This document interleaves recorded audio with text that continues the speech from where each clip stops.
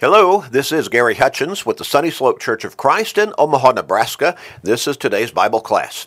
Today's Bible class is for our podcast listeners, and it's designed to get us into God's Word every day for a few minutes, about 13 minutes or so.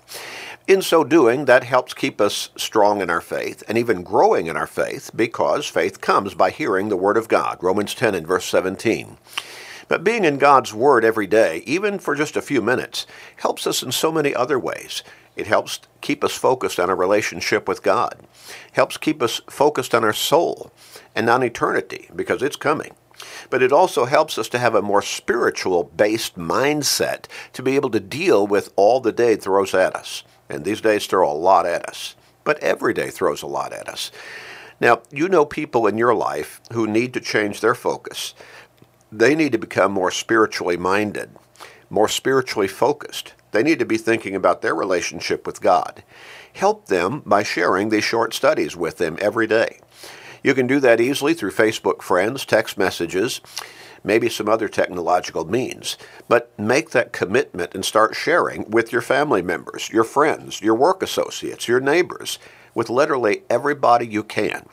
You may help somebody turn their life around and get to heaven for all of eternity by sharing these short studies with them.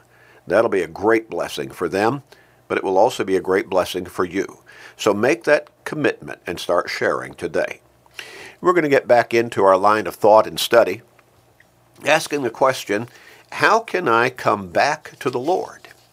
Now, for some people, that might sound like a strange question because, well, for some people, they've never come to the Lord in the first place.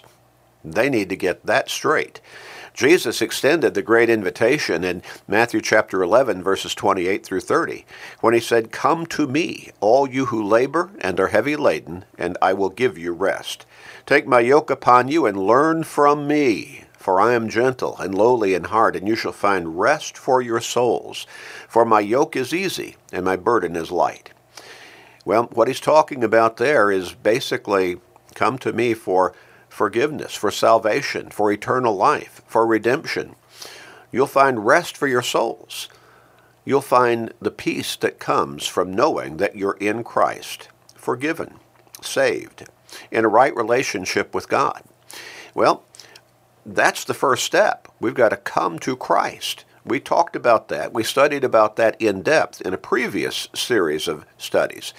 Now, in this particular study, we're asking the question, what if I fall away from faithfulness to Christ? What if I turn away from Him and back into sin, living my old lifestyle or some similar old lifestyle that is sinful in nature? What if I do that? What if I become unfaithful? Well, how can I come back to the Lord? If I come to my senses and realize what I've done and I'm unhappy and I want to come back, I want to be right with God, how do I come back to the Lord? Well, that's what we're talking about in this particular series of thoughts and studies. How can I come back to the Lord? Now, first, we need to recognize, as we pointed out, that I can fall from grace. I can fall from salvation once I have been saved. There are a lot of people out there who will teach you, oh, no, that's impossible. Well, not only is it impossible, but it happens all the time. Sin separates us from God. If we go into a lifestyle of sinfulness again after having already been forgiven and saved, the same consequence bears. Sin separates us from God. Isaiah 59 in verse 2. The wages of sin is death. Romans 6 in verse 23. Peter talks about how a person who comes to Christ, who is saved, and then goes back into the ways of the world, he says the end for him is worse than it had been in the beginning for him. Now, he was already lost in sin, but he'd been forgiven. He became a Christian. He was baptized for the remission of his sins. But then he went back into the ways of the world, back into a sinful lifestyle. Peter says it's worse for him now, if he does not repent, than it was before he ever became a Christian. And that was eternal condemnation. Peter says it's worse. worse for him. John the apostle wrote in 1 John chapter 1, verses 5 through 9. And both Peter and John are writing to Christians here. And John said, if you say you're without sin, you're a liar. The truth is not in you. He says, if you're walking in darkness, that is, in the darkness of sin, of unrighteousness, ungodliness, then you're not walking with God. It does not matter that you have become a Christian. If you've gone back into a sinful lifestyle, you're not walking with God anymore. You've walked away from God. And you have to come back to Him. You need to confess your sins and, of course, seek God's forgiveness through prayer, and you can be forgiven again. The blood of Christ continues to cleanse us from the guilt of our sin as long as we continue to walk with Him. And when we make a mistake, we repent of that and come to God for forgiveness through prayer in the name of Christ. The Hebrews writer, as we noted in Hebrews chapter 6, verses 4 through 6, talks about what a terrible situation it is, once you have been cleansed of the guilt of your sins, to go back into sin. Now again, we're not talking about stubbing our toe here and there, making a mistake, losing control of ourselves for a moment and committing a sin. We're talking about going back into a lifestyle of sinfulness, walking away from faithfulness to God and to Jesus Christ. We're no longer living the Christian life faithfully. We've gone back into a lifestyle of sinfulness. And the Hebrews writer says that's a terrible situation. There's only one Savior. There's no way to God except through Him. And if you've walked away from Him, no hope. No hope. Well, so how do I come back to Christ? I need to come back to Him, again, humbling myself in recognition and admitting that I'm a sinner in need of forgiveness. Now, because I've already been baptized into Christ when I became a Christian, then I'm in a different relationship with Him in seeking forgiveness this time than I was before I became a Christian, before I was baptized into Christ for the remission of my sins. Acts 2 and verse 38. So that the blood of Christ could wash away my sins. Acts 22 and verse 16. I have a different relationship, and there's a different way for me to come to Him for forgiveness. When I was baptized into Christ, I was in a saved state as I came up out of those waters of baptism, and the Lord added me to His church. Acts 2 and verse 47. Now, before I was baptized, I was not in His church. I might have believed in Him, but I was not in His church because I was not saved. In 1 Corinthians 12 and verse 13, we're baptized into the body of Christ, into the church. The Lord adds us to His church when we come to salvation in Him through that act of obedience that we understand as being baptism. Again, 1 Peter 3 and verse 21, baptism doth also now save us. Well, so I don't need to be baptized again because there's only one true baptism. Ephesians 4, verses 4 and 5. Just as there is only one body or church, one Lord, one faith, one baptism, one God, one Holy Spirit, only one true baptism. So what do I do? How do I come back to the Lord once I have walked away from Him after having come to Him? I've gone back into disobedience. I've become unfaithful. I'm no longer living the Christian life after having become a Christian. What do I do? How do I come back to the Lord? In Acts chapter 8, we get something of a groundwork as to how I can come back to the Lord. There was a man in Samaria named Simon. He had been a sorcerer.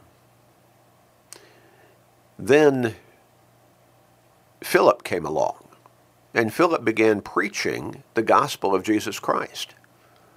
Now Simon had quite a following, apparently, before Philip came along. A lot of superstition, And so he would do his tricks, and he would take people in, and undoubtedly he made a lot of money from that. But when Philip began preaching the gospel of Christ, the people saw the light, so to speak, and they started being baptized into Christ. They started becoming Christians. And in verse 12 it says, when they believed Philip as he preached the things concerning the kingdom of God in the name of Jesus Christ, both men and women were baptized. And then Simon himself also believed, and when he was baptized, he continued with Philip and was amazed, seeing the miracles and the signs which were done. Well, Philip had performed tricks, or rather Simon had performed tricks as a sorcerer, hoodwinked people into believing that he could do these signs. When he watched Philip actually performing true miracles, that was a revelation to him. Wow. Can you imagine what went through his mind? This is the real deal. I can't do that. He's not tricking people. These are real miracles. Now, when the apostles at Jerusalem heard that Samaria had received the word of God, they sent Peter and John to them. Verse 14 of Acts chapter 8. When Peter and John came, they began laying hands on at least some of those Samaritans who became Christians. And they were passing on the gift of the Holy Spirit, or gifts of the Holy Spirit to them. Verse 18 says, when Simon saw that through the laying on of the apostles' hands the Holy Spirit was given, he offered them money. His mind, his way of thinking clicked back to when he was a sorcerer. He started thinking, this is an opportunity to get rich here. Saying, give me this power also, that anyone on whom I lay hands may receive the Holy Spirit. He wanted to be the one who could pass on the gifts of the Holy Spirit. Interesting. Now I say, his mind clicked back to when he was a sorcerer and he thought, I can get rich at this. I'm reading in between the lines, and that's the way I'm basically concluding. He was thinking, whoa, this is really something. I can be the guy again. Like I was before I was baptized, before the people started believing in Christ, and I believed in Christ, and I gave up all that magic trickery stuff. Now, what was Peter's response, though? In verse 20, Peter said to him, your money perish with you. Now, he had offered to buy this power. Peter says, your money perish with you, because you thought that the gift of God could be purchased with money. His way of thinking was wrong, badly wrong. Peter went on and said, you have neither part nor lot or portion in this matter, for your heart is not right in the sight of God. Now, he was a Christian. He had been baptized, but Peter said, your heart is not right with God.